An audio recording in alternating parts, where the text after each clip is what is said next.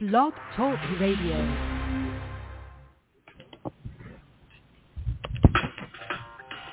Welcome to Weedsday Wednesday, Tucson, Arizona's #1 online radio podcast about all things medical cannabis.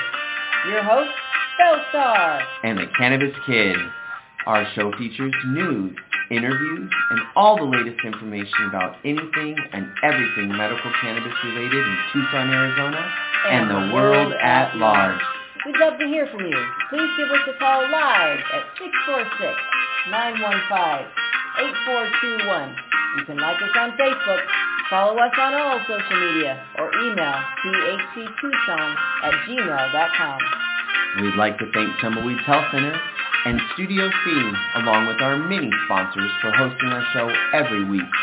With the lowest price certifications in town, you'll find hemp products, accessories, and all things related to medical cannabis education. Visit Tumbleweeds Health Center at 4826 East Broadway Boulevard or online at tumbleweedshealthcenter.com. And remember, be smart, be safe, and educate.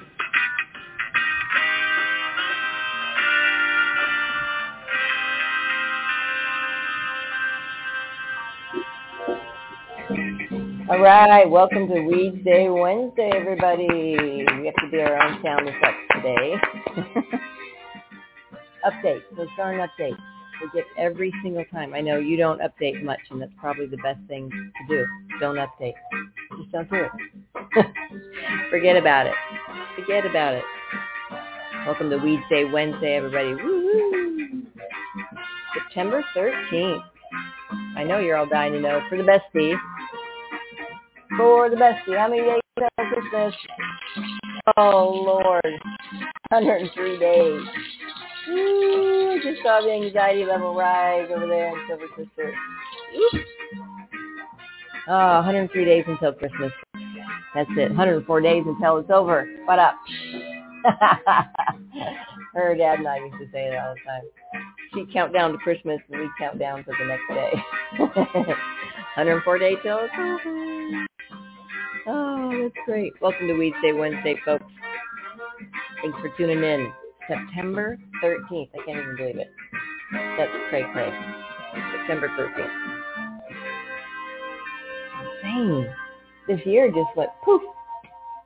Poof. I'm going to put that down for a minute. Oh. All right. Well, welcome to Weedsday Wednesday, everybody. Thanks for tuning in. September 13th. It's a kind of, well, now it's sunny.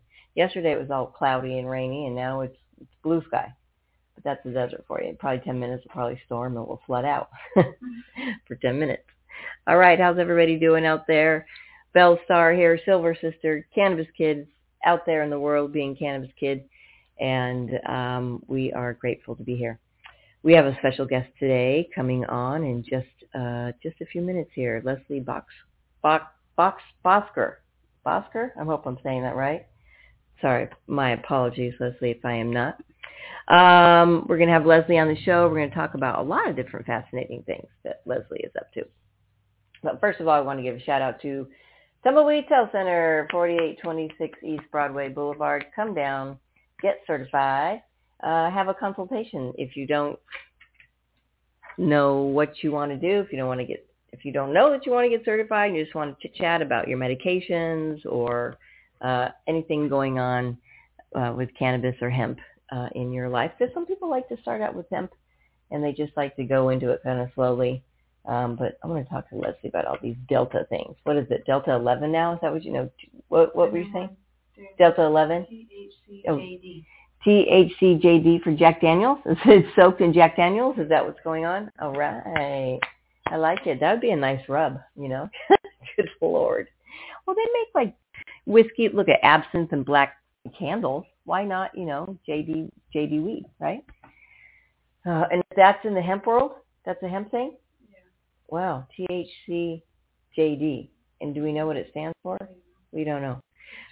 There's too many now. I know. They're making it up every day, but there was a Delta 11 now, right? A Delta 13. So there's 7, 8, 9, 10. THCM 11. Anyway, chat with Leslie and find out what he thinks about all this. And, you know, my whole thought was just potentiate the whole plant. I'm looking at it like, just raise it all up. Whoop, whoop. Amen. All right. Thank you to Tumbleweeds Health Center for hosting our show each and every week. 12 years. Woo! Can't believe it. We're going on 12 years. November 11/11/11. Did we disconnect? Are we still there? Can you hear me now? So far, so good? All right. I think my phone disconnected for some reason. It's the update. Anywho, if you want to get certified and you want to know what you can get certified for, get on over to tumbleweedshealthcenter.com. Check out the certification section.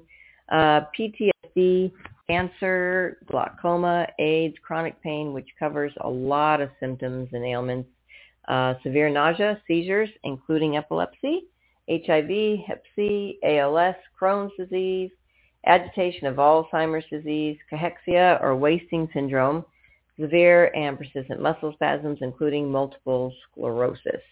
You're eligible for a cannabis card if you suffer from a chronic or debilitating disease or medical condition, or just the treatment for a chronic or debilitating disease or medical condition that causes any of the above conditions and more. If you suffer from one of these medical conditions and have been diagnosed by an Arizona licensed physician, medical cannabis may help relieve your symptoms. Tumbleweeds Health Center is Arizona's premier cannabis certification, health, and education center. Our primary focus is to help the patients of Arizona obtain their medical marijuana card and educate everyone about medical cannabis. With current medical records, approval is a simple process. Contact Tumbleweeds Health Center to see if you qualify for your Arizona medical marijuana card. That's right. Give us a call, 520-838-4430. You can email thctucson@gmail.com, or you can just come on in and get certified Monday, Tuesday, Thursday, Friday from 10 a.m. to 6 p.m., 4826 East Broadway Boulevard. Come on down. We are getting a little busy these days, so you might want to book an appointment. But you can just walk on in. We're available for you to do so. All right, let's get to our guest for the show today. And I was checking out their website. Oh, hang on one second here. There we go. I got to turn this down in my headphone here because I think I'm going to try to host this show through my phone just in case anything happens. Yeah, I know. Silver Sister's going, are you seriously? Hold on. Can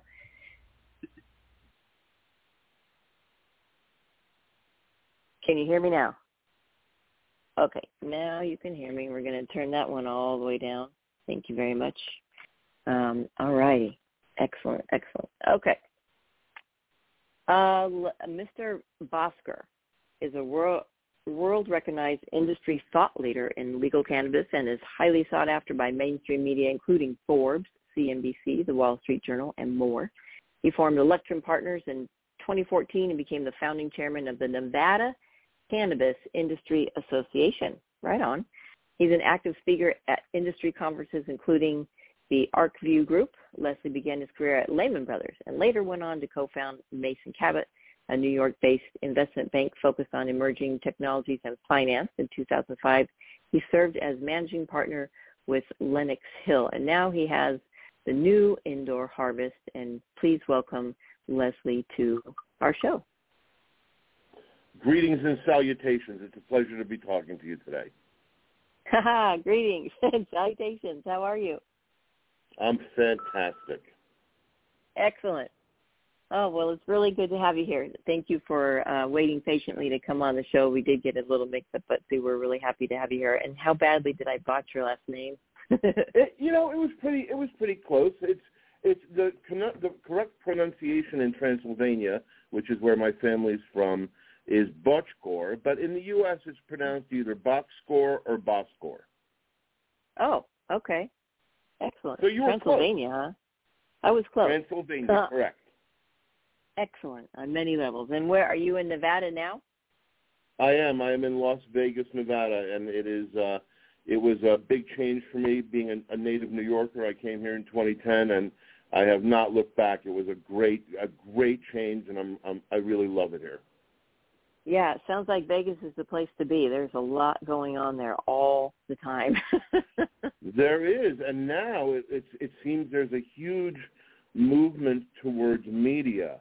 A company that I'm chairman of, Viewit Technologies, has built a podcasting studio and is looking to put a potential soundstage here. Mark Wahlberg, I think, moved his family here and is moving a lot of his production here. There's talk about the state of Nevada potentially establishing a tax structure that would invite film and television production here. And, we have an enormous amount of land. It's a beautiful state with some of the, some incredible natural beauty and a lot of, and a really great environment for film and television production. So I expect to see more of that. Plus, the cannabis and hemp industry have been absolutely a huge boon to the state, bringing enormous amounts of tax revenue. We have some great farming area for hemp, and we also, Nevada is known as one of the best regulators for things that other people don't get involved in. And so we have established what is widely recognized as the best regulatory framework in the world. That's awesome. Yes, yes, yes, yes, and yes to everything you said. Let's get some incentive for media. I dabble in a little acting myself, so I know about all these strikes and wars. And yeah, we'll have to chat. Yeah, I've done a few things. But great, actually. Okay, right on. I do mostly westerns. I'm an 1800s gal, so I do like to pack my pistols. Oh no! Right, oh, that's great. Yeah, it's fun. Oh, so you must love seeing Yellowstone in 1883 and 1923, and now the new Lawman show that's coming out. I love that stuff. Yep. Yeah, I do too. They were absolutely great, and Dark Wind is really good. If you haven't caught Wind, if you haven't caught that one, that's a really good one too. What's it called? Anywho, Dark Wind. Dark Wind, great. Yeah, Native American. So let's get some incentives all over Arizona. New Mexico's got a lot of stuff going on. But let's spread the incentives around so we can get some media and filming done in some great places. It sounds like you have done a little bit of darn near everything. How did you get into cannabis? You're very businessy oriented. So the question has a very specific answer. So first off, I've been cannabis friendly. I started doing my research, it turns out, when I was 15 years old. The first time I ever smoked pot was at the school bus stop in northwestern New Jersey, where I was going to high school at the time. I remember teaching myself how to snap my fingers on both hands on the bus ride into school. It was like a 25, 30-minute bus ride. And so when I was on another podcast, one of the scientists said, "Oh yes, neuroplasticity. That that cannabis tends to open up neuroplasticity for learning."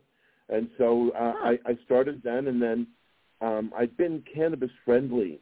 As a matter of fact, so much so that when I was 17 and my wife was 15, a couple years later, I met her by selling her pot. And that's how we met originally.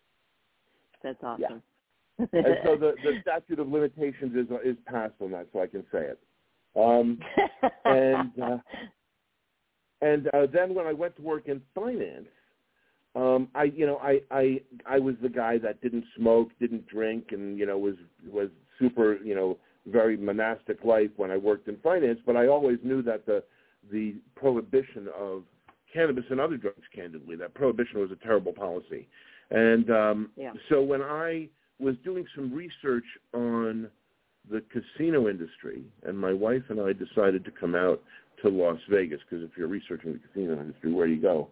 You come out to Vegas. We came out here in 2008 and 2009 and spent a few months here doing research on the casino industry. We didn't have kids at the time.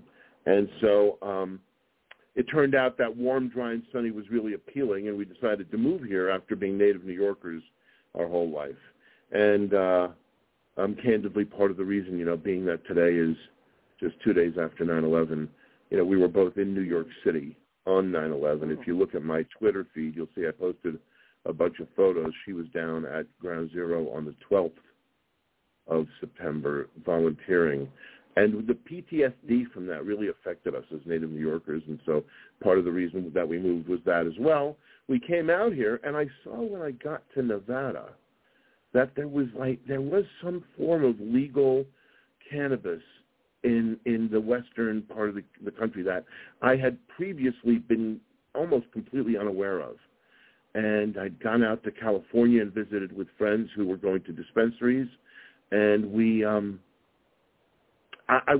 it was a new world. It was completely eye-opening, and I started to, as an investment banker who looks at disruptive new markets, I was one of the first investment bankers to focus on the internet and new media in the mid to late 90s. I saw that the size of the cannabis market and hemp market were just gargantuan. That the black market in 2010 was 42 to 50 billion a year, according to the United Nations and Rand Corp. Now, that same year, for comparison, the total value of Major League Sports in the U.S. was under $32 billion a year. Major League Baseball, NFL, NBA, and NHL together. So pot was bigger than sports in America. Wow. That's and not that really, surprising. Yeah. Well, it's not surprising, and yet it's sobering. It's such a massive thing. Yeah, that's true. I've always believed that good regulatory environments, good business, is a great way to establish societal progress and change. And so I got very involved, as you mentioned, with ArcView, and which was the premier investor network for people to invest in the up-and-coming legal cannabis and hemp industries. And so the other thing that I did, as you mentioned, I brought my sensibilities from the financial markets to the regulators so I could explain to them from my perspective, just to be a good citizen, how a good regulatory framework will be good for them, will be good for the good for the state, good for the citizens. And so I got very, very involved in helping to try to bring business sensibility to the regulatory schema as they were being developed. I was the founding chairman of the first ever chapter of the National Cannabis Industry Association, the Nevada Cannabis Industry Association, got very, very involved in policy, and then as a result, I ended up advising policymakers around the world, the Congressional Cannabis Caucus, the governors of a number of states here in the country, the former and existing presidents and prime ministers around the world, and always for free. Always, just doing it to be a good citizen and to help them get access to good information to create good regulatory frameworks. And that helped me sort of drive my path in business because I always ended up, working with regulators, business people, and investors to try to establish the best paths for everybody in terms of navigating the business side of this and economic side of this, which I saw as a major driver towards good policy. Right. Well, how do you steer people driving business when the banking system still is not on the cannabis side? So spot on. That's a great question, and it unpacks a lot. So I'm going to try to give you short answers. The answer is you're very limited as a business person in so many ways that that most people are completely ignorant to, unfortunately. When they get into the business, the consequences of the banking issue are usually so far-reaching and so extreme, and most people avoid understanding them. And they just think that means it's an increased safety risk, which it obviously is. Something like 180 gunpoint robberies in the state of Washington in the last 6 months, according to one source. So the answer is, how do you deal with it? I mean, you just have to sort of, put on your entrepreneur's sort of armor and be prepared to try to, suffer through until such time as the federal government gets out of everybody's way to do what makes sense from a policy perspective. to help make the citizens of the country and the business people safer and have a better environment. But right now, it's a real challenge. And the banking situation is, although there is banking, you can get banking. There are so many services that are still beyond your grasp as an entrepreneur in the cannabis and even in the hemp industry. It's still challenging, even though it's completely legal and there should be no reason. The disconnect between federal and state policy makes it very challenging. So the short answer to your question is you have to sort of just figure it out. Dance around it. Figure it out. Yeah, you have to implement all sorts of new, special, unexpected methods and manage the business in ways you never would expect to, and work on getting access to capital in ways that are, more expensive, and deal with the challenges that come along, which are very intense. So the Farm Bill passed 5 years ago. Why do you think banking and Clover and Square and some of these bigger, POS systems are afraid to work with, hemp sellers and retailers? Wow, man. So that again, these are my friend Rick Cusick, the former associate editor of High Times, always used to say these are artifacts of prohibition. And that is correct. And so the answer is you have to be patient, you have to be extra resourceful, you have to be creative, and you have to be agile, nimble in how you do business to be able to adapt. And you're right. The Farm Bill makes hemp legal as though you're growing, no different from growing strawberries. Flax. Yeah, strawberries. It's just another crop. And it can be used for everything from making paper to making clothing to, all sorts of different industrial uses. And yet you still will find challenges at times because bankers get caught in this limbo because of what I'm about to point out. Hemp is hemp when it's got less than 0.3% delta-9 tetrahydrocannabinol. And so let's be clear, as far as I understand the policy, it says delta-9 tetrahydrocannabinol, otherwise known as THC. Not delta-9 tetrahydrocannabinolic acid, which is what actually appears in the plant, but delta-9 tetrahydrocannabinol, which is the decarboxylated compound. And so it's really just a policy mess because the federal government has made so many mistakes. Now, as a result, hemp is 0.3% or less THC. But what happens when you process that? When you put the plant into a supercritical extractor to try to get CBD extract, the THC level goes up. So technically speaking, at that point, it now becomes Schedule 1. It becomes marijuana, and it's illegal again. So as a result, the banks look at this and they say, wow, it's still sort of a fuzzy area. Or what if the crop runs hot and tests at 0.35% THC or 0.5% THC? Now it's no longer hemp. Now it's marijuana. And so as a result, because there are still these gray areas, and because the Schedule 1 classification is so draconian, they tend to still, bankers are not known for being tremendous sort of progressives and risk takers. They're very conservative. And so they sort of say, well, let's just wait. And then bankers, and what you were talking about, the merchant services. Services are one of the big issues, trying to get credit cards and be able to function like a normal business. Very hard. And then think about this, equipment lease financing.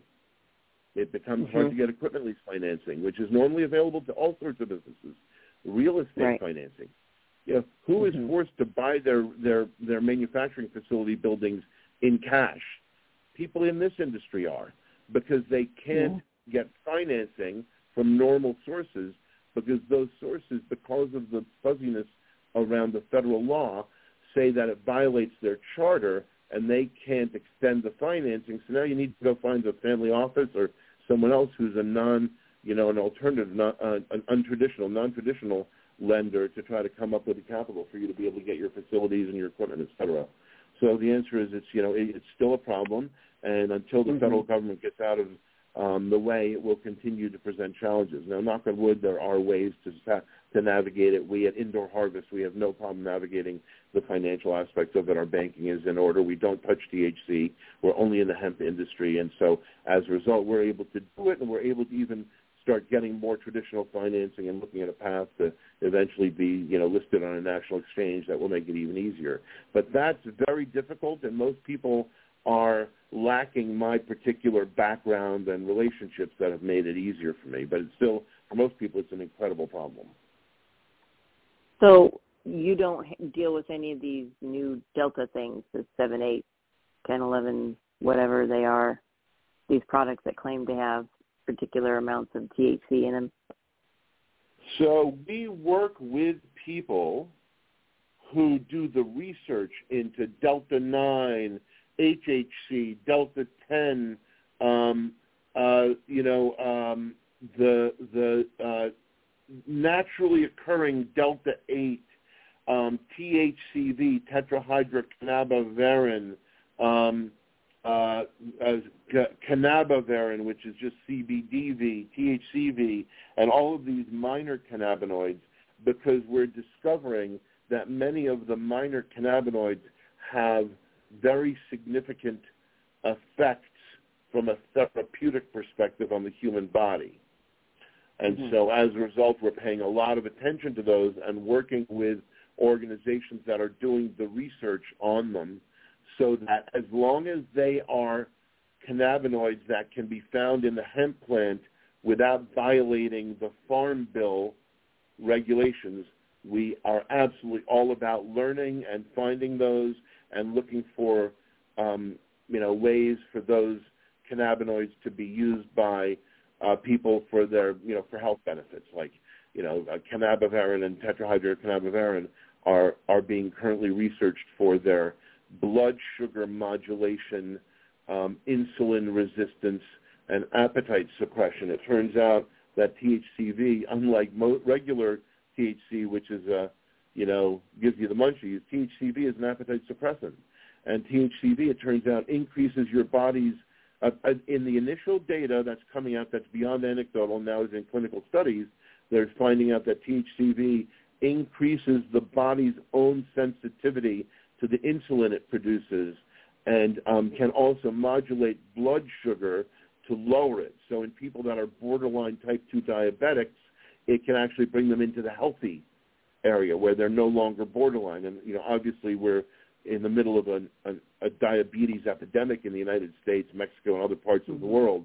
And so things like this are very significant. So the answer to your question is we pay a lot of attention to all of the minor cannabinoids, and we're going to be looking at both hemp cigarettes that will be able to have some of these minor cannabinoids in them, as well as nutraceuticals and supplements that will be able to have them. And we're going to also be doing a lot of, good work with not-for-profits to look for advancing the information that's available to everybody for what cannabinoids are good for what in the human body. Yeah, there's always the people out there that go, well, there's not enough research, and there's been quite a bit of research actually. Are you? And I've always thought, when we first started our business 12 years ago, everybody was, of course, into just the highest you could get, the highest levels of THC ever, and I always wondered why we didn't potentiate the CBD and then all the other cannabinoids that later started popping up for different things. That was my thought. Why aren't we potentiating all of the plant instead of just one part of it? What are your thoughts? So, there is a very Transylvanian laugh. I've been told that before. The other day, my son put his hands together and was tapping his fingers together as he was contemplating what he was going to do. And so exactly. So this is both a problem and an opportunity at the same time. And we navigate the issues that are the challenge, and we look at the opportunity. And that opportunity is that the prohibition of cannabis and hemp on an international basis, going back to the 20s and up until the last, decade, have literally kept the plant out of research for so much time. And the other part of it is, it turns out that the plant is just an absolute treasure trove of therapeutic active ingredients that have all sorts of effects on the human body and as well has enormous amounts of veterinary application as well. It's not just for humans. It also has animal agriculture applications for veterinary for large animals as well. And so there is, and that's an area that people tend to avoid a little bit, but the veterinary for pets and the veterinary for animal agriculture are huge in terms of the opportunities they present as well. And so what we have been doing is we've been looking at the challenges around research, and we've been looking for the paths that we can find that are completely compliant to work with research organizations and to help develop research organizations that will be able to create the data and find the data and collect the data that can then allow us and other businesses to make decisions about what we can do to bring things to the market that will have real value to the different market segments that are interested in it. So the short answer is the lack of research actually presents for an entrepreneur an incredible amount of opportunity, because now you can start going in and just researching all of these hundreds of minor cannabinoids and breeding the plant to express them and looking for the right breeders and the right soil and the right nutrients and the right environment, and then collecting the data and then getting the data to people so you can see how does it affect their, the different reasons to use it therapeutically, how does it affect gut health, and how does it affect people who have Crohn's disease or people who have irritable bowel syndrome or diverticulitis, how does it affect people who have seizure disorders, how does it work with pain, how does it work with sleep, how does it work with PTSD, how does it work to, reduce dependence on opioids with pain, et cetera. There's so many areas that it presents opportunity that we actually find the lack of research over the last decades present this incredible, this incredible moment in time where you not only can do things that are economically beyond what you would ever expect, you actually can be involved in something that's significant on a societal basis in reducing harm and improving people's quality of life. So the short answer is, yes, there's been a lack of research and it's been very hard to do research. Fortunately, that's changing now and has been changing with the Farm Bill and more over the last few years.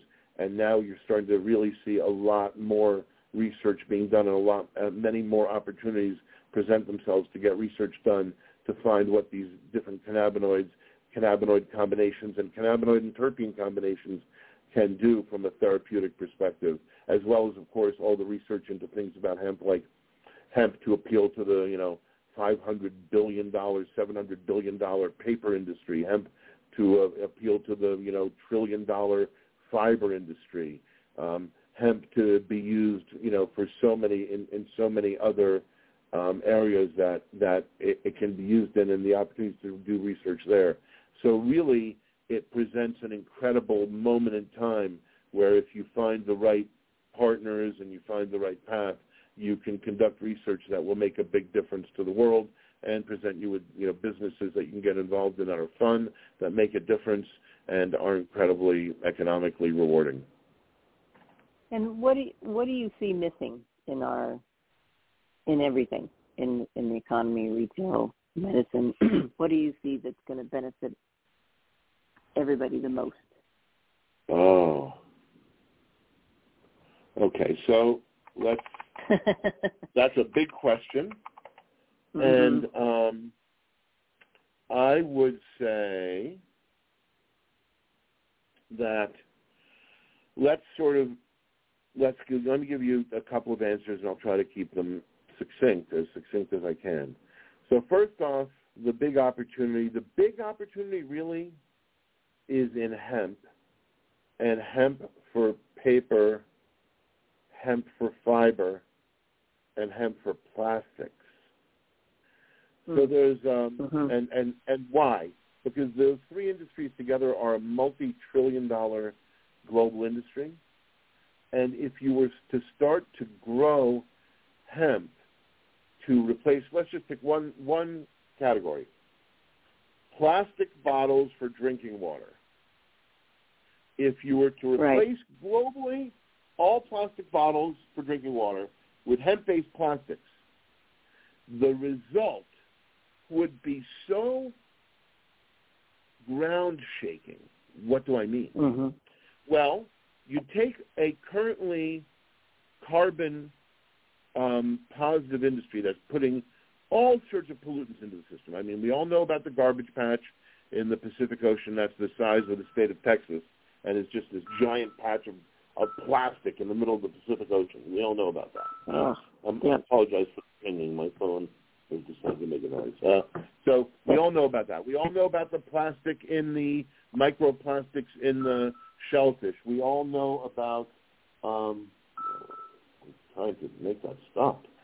Oh, no.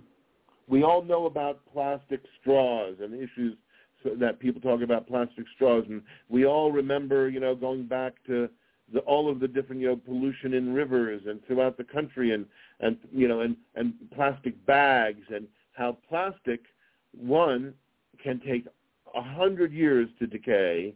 And when it does decay, it doesn't actually turn into anything. It's so slow to get back to being actually soil that it just ends up being this pollutant for hundreds of years. Next, when plastics do decay, they release compounds like benzene and toluene and many other things that we know are horrible endocrine disruptors and toxins and destroy the water supply and cause all sorts of consequences in our bodies and in the entire sort of ecosystem in the entire food and water supply. So now if we replace and then along the way we're actually making them out of hydrocarbon fossil fuels. We're taking oil in the earth, pulling it out, turning it into plastics, and then releasing all this carbon into the atmosphere and above the ground that now is affecting, if you believe in anthropogenic global warming, it's doing that. But even if you don't believe in that, you're still just creating all this stuff that's this toxic stuff all over the world that's bad for humanity. It's not good for us. It doesn't improve our quality of life. It reduces our quality of life. It reduces our lifespan. It increases negative health outcomes. It increases suffering. It's just bad. So now if you were to replace that with hemp is one of the most carbon negative potential crops on Earth. It's better than trees. It's better than any other plant. It causes fewer issues with, meaning when you use trees, for example, for paper. I don't know if you've ever been around a paper plant. I never have. I have friends who have grown up not far from paper plants, and they always used to say it was a joke that anybody that lived in the town that had a paper mill, you could smell them before they entered the room, and it's not because they smelled good. That the effluent and the runoff from paper plants are horribly toxic, and they are just terribly damaging. And so, and it's a blight on the earth wherever they exist. If you replace that with hemp, the processing becomes so much less harm, and it also is potentially the largest carbon negative industry in the world, because instead of taking carbon out of the soil and bringing it above the ground, what you do now is you take carbon out of the air, put it into the plant, harvest the plant, make the plastic with the carbon in the plant that's been taken out of the air. That plastic then can be dialed in when it's made out of hemp to biodegrade in a month or a year or 3 years. And when it biodegrades, it actually turns into positive nutrients for the soil. So you can create landfill that's a positive. And when you put it in landfill now you can actually look to put it in landfill on purpose, because what you're essentially doing is you're essentially taking carbon out of the air and putting it back in the soil, getting a carbon negative industry where you're removing carbon from the atmosphere, scrubbing it, and putting it back into the ground, and that carbon in the soil ends up being good for the plants that we're growing. And so it potentially represents this enormously beneficial industry, and that's carbon for plastics. Think about the average U.S. consumer uses something like 700 pounds of paper per year. Think about that. 700 pounds per year. If we were to replace that, instead of using, wood pulp-based plastic with hemp-based plastic, again, we would not only stop cutting down all the trees, we would now be farming hemp that presents this incredible opportunity to pull carbon out of the air and segregate it back into the soil, making it also, again, a carbon negative industry that can improve the quality of life of humans across the planet. Same thing for fiber. Much less damaging, uses less water than cotton. For example, there are so many reasons to use hemp for fiber. And so I see those three industries as the biggest positive effect as they get developed, and the biggest opportunities for enormous, societal benefit on a global basis. Then when you start to look at hemp, cannabis, and the narrative shift that it does for everything from people who use cannabis instead of alcohol for recreational purposes, I can go into the list of positives from the Journal of the American Medical Association saying that regulated markets that have medical and adult use cannabis have 24% fewer prescription painkiller overdose deaths. That's from a study from 2014. You can look at the fact that there are less violent crimes, that when people go to sports events, the number of arrests don't go down by 2%, they go down by 25% if they have access to cannabis rather than alcohol at those events. You can look at the change in the drug discovery narrative about using cannabis as a source for drug discovery, and how the changes that can be made for seizure disorders, for, as I said, for gastrointestinal issues, for pain management, the opioid epidemic. There's nothing more effective. It turns out that get this, not only is cannabis not a gateway drug, it's actually an exit drug. It's an exit drug. Yeah. It's an effective way to reduce dependence on opioids. And so the effects that this has are just manifold across so many different areas in quality of life. And, I know how it can get a little, you get, the evangelists who say, oh, the plant is going to save us and it's the best. I get it that it can sometimes come across as sort of, it comes across as fantastical and exactly. And that being said, there's reason for it though. There are really when the data is there. This is based upon hard science and data. Everything I said, plastics. Henry Ford said that bioplastics made from plants are more effective for most of the parts in an automobile than steel. Now, I know a lot of people believe he made a car out of weed. He didn't. He did, however, develop bioplastics. Yeah, I know. It's all over the internet. It's a common thing. If you really look at what actually happened, he did use hemp as part of a formula for a bioplastic that he said was more effective and a better source, a better source material for making cars than steel was. And so this is all data-driven. I mean, the stuff about paper, data-driven. The stuff about fiber, data-driven. None of this is all based upon hard science and real data that's out there. Then again, that Journal of the American Medical Association study, that's a real study. 23.8% fewer prescription painkiller overdose deaths. That's not a small number. No, that's huge.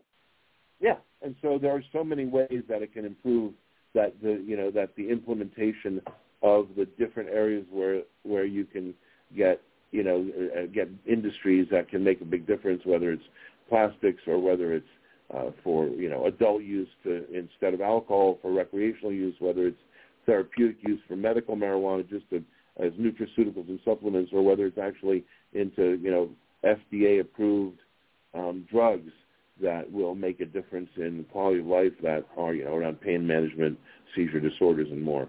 So people like to think, they say to me all the time, is the whole cannabis industry over? Is that whole? It hasn't even started yet. That's the thing. Also, yeah, we're still in the pregame show because of federal law. Until federal law gets integrated with state law and catches up to where the American people are, we haven't even started yet. It's still in the pregame show. All right, who's your football team, pregamer?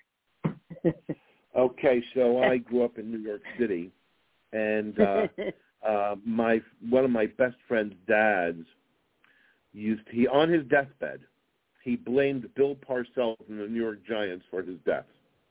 And I have been a Giants fan and a Jets fan as well for many, many years. More a Giants fan than a Jets fan. And I still, and now, of course, here in Vegas, the Raiders are here, and so, I support the local team.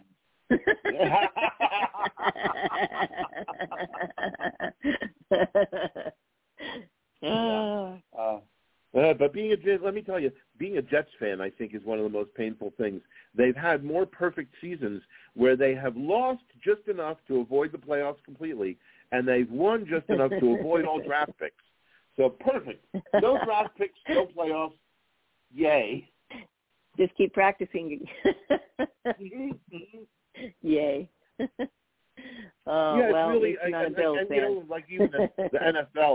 the NFL and cannabis is again another one. Just look at here's another area. Yeah. Traumatic brain injury. Yeah. Oh yeah. Ridiculous. Completely ridiculous. Yeah, I'm glad there's so much awareness around it now, and players are like, come on, don't, pill us out, pimp out the pills for them. But hopefully, Yeah. Well, it's a little bit at a time. The thing is, we all expect change to happen really fast, and it's really, it takes time, and it's hard, and we just you have to have a level of patience to be there and to continue to push and to continue to try to do what you can to add your shoulder to the plow to sort of keep it going and lean into it, and it takes time, but eventually we'll see. We see the changes. When do you think the eventually is going to happen? 5, 10, 20 years? What do you think? When's the 180 happening? Okay. One of my mentors and friends, who I wouldn't be in the cannabis industry without his help. He was the co-founder of the Nevada Cannabis Industry Association with me.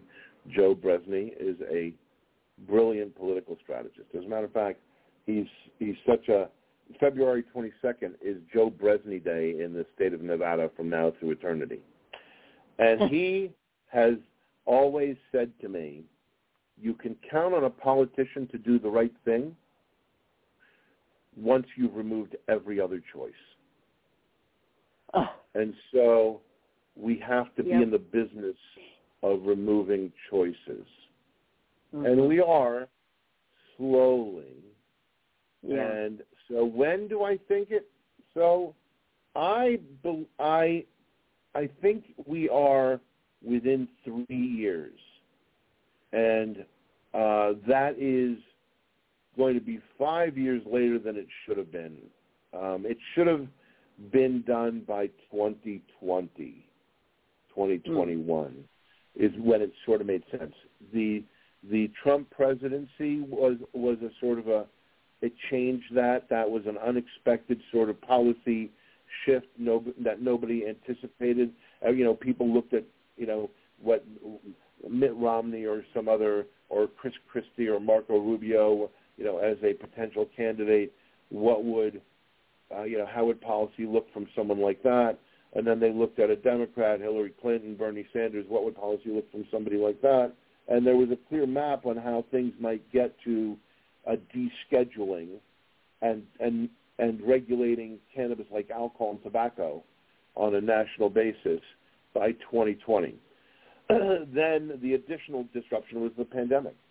It was a 100-year flood from the perspective of governing, and it really changed policy priorities in such a global way that things like cannabis policy just fell to the wayside because they didn't rise to the level of immediacy to be dealt with. Now, that being said, with so much of the country currently, nearly half the country having adult use and that about to increase, we're probably going to see over the next few years the states I think we're going to start looking at adult use are Pennsylvania, Florida, Ohio, that are going to be three big ones.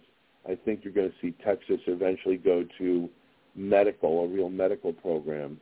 And those shifts are going to make it increasingly difficult for Congress and any administration, whatever side of the aisle they're on, to be able to avoid this. And so we saw the action from Health and Human Services and the recommendation to reschedule to 3. Although that is a half step, it is a very positive half step. And it moved the conversation along. And so I think it's a pretty, if you were a gambler and you wanted to put some money, go into the saloon and bet on when it's going to happen, I think you'd be a pretty safe bet that within 3 years, by 2026, you will see this either rescheduled to 3, getting rid of so many of the issues that make it difficult, getting rid of the 280E tax exposure, getting rid of the issues around finance, getting rid of the issues around being publicly traded on a national exchange, because Schedule 3 falls off of the Schedule 1 and 2 issues that affect so many things, because now it's just, it's a much lighter and more gentle and more sensible way to approach it. Or even more, even better, which I hope for and think is perhaps might take another year or two, is to see it end up descheduled and regulated like alcohol and tobacco. So I think it's coming. Now, that being said, I tend to try to do what I can to manage my expectations and be cautiously optimistic. I would prefer to be surprised on the upside than on the downside. And so we could see something happen within the next few months and within the next year that would be a game changer. Right. And are you involved in growing hemp or cannabis yourself? Is that something that you? No. We stay away from THC because of the issues surrounding the public company Indoor Harvest, INQD, and are looking for a path to be uplisted on a national exchange. We avoid the issues around that by avoiding anything that is that falls on the side of federal regulation that it would be considered illegal, so we avoid that. And from a growing perspective, although we have a lot of experience and in our network and in the various enterprises we're involved in, we certainly could be growing.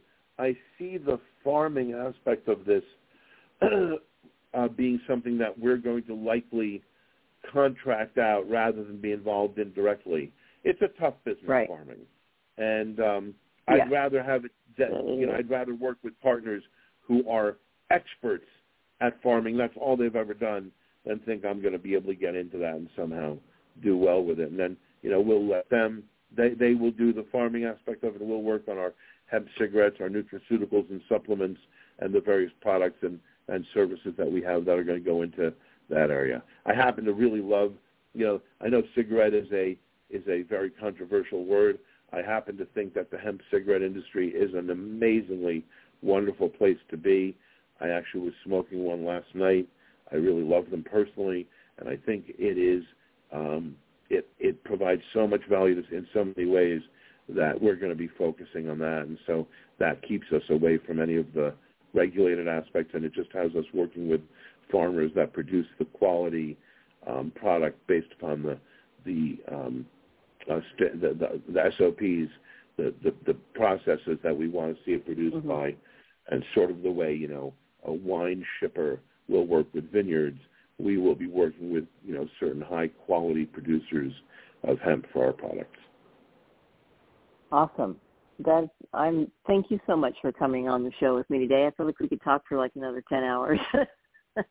I really want to learn more about, you know, one, I want to talk to you just, you know, I'd love to talk offline, but I really love what you're doing. I think educational content is so important, and what you're doing is so critical. And so if there's ever any way I can help, introduce you to anyone, do anything to be of assistance, just ask, and because I think that doing good work and helping people in the industry who you support what they're doing, and if they sometimes help me, that's really what, you know, helps make things go, and it's what gives me, you know, sort of gives me joy in my life. And so anything I can do to help, please ask. Well, thank you, and the same for you, and I hope to meet you someday. And it's okay to support your local college football team, you know. I will. I do. And I want to hear more about your what are you listed on IMDb under? That bit of secret information in an email. Oh, okay. Well, please, I'd love to learn more. Yeah. Especially, and again, I will. Because the company that I'm chairman of, we're in that space, so I'd love to talk to you about it from that perspective. Sweet. That is View It Technologies and View It Entertainment. There you go. Okay. And indoorharvest.com is your other site, right? Yeah. Do you have a Facebook or Instagram? What else? Where else can our listeners find you? Okay. Right now, so the best place to find me is Leslie Bocskor on Twitter, Leslie Bocskor on Instagram. Haven't done that much on IG yet. We just are getting ready to start rolling out our social media strategy. It's still, we're very. I'm a big believer in measure twice, cut once. Slow and steady wins the race. Slow is smooth, smooth is fast, and patience is power. Not to throw a bunch of cliches at you. It's very important, though. And so look at the Leslie Bocskor Twitter. Look at the Indoor Harvest LinkedIn and Twitter. And then you'll see my IG, and then the other ones. There's probably going to be a TikTok channel. We're currently looking at deploying a television show called Inked, INQD, as in We Get the Deal Inked, which is, think of it like The Prophet, Marcus Lemonis, except our focus is going to be on the challenges and the drama and the difficulty and the victories surrounding companies that are making the transition from the private to the public markets or getting acquired. And non-industry specific, it's where my area is. And so we're going to be working on this television show with View It Technologies. I just engaged Jonathan Sanger, who's the chief content officer of View It. Jonathan is the producer of The Producers with Mel Brooks and at Cruise Wagner, where he was president, Paula Wagner and Tom Cruise's production company. He created Mission Impossible with them. He produced Vanilla Sky. He produced The Elephant Man. He's an Academy Award winner. And so we're going to be working on this unscripted television series, and that's going to also be something that will have its own Instagram and its own social media presence. There's a lot that's about to happen, and pay attention. Watch this space because there's going to be some fun stuff going on. Awesome! I can't wait. That sounds really exciting, and maybe we'll see you in the movie. Who knows? I'll see you on set. You might. And if you have any reason to be out in Vegas, if you're out here for any of the trade shows, please let me know. If you need to use a podcast studio, we have a podcast studio that's really high end. And if you need to work out of anywhere, if you're here in Vegas for the MJ Business Daily or anything, just let me know and we'll set it up for you. That would be amazing. Thank you so much, Leslie. I really appreciate it. And thanks for coming on air and enlightening our listeners. And I hope to meet you someday and keep rocking. Thank you. You got it. And have a wonderful, wonderful Wednesday. You too. Thank you so much. Bye-bye. Bye-bye. Wow, folks. That just got us to the end of our show. Leslie Bocskor, something like that. Can you hear the radio? No? Hold a moment.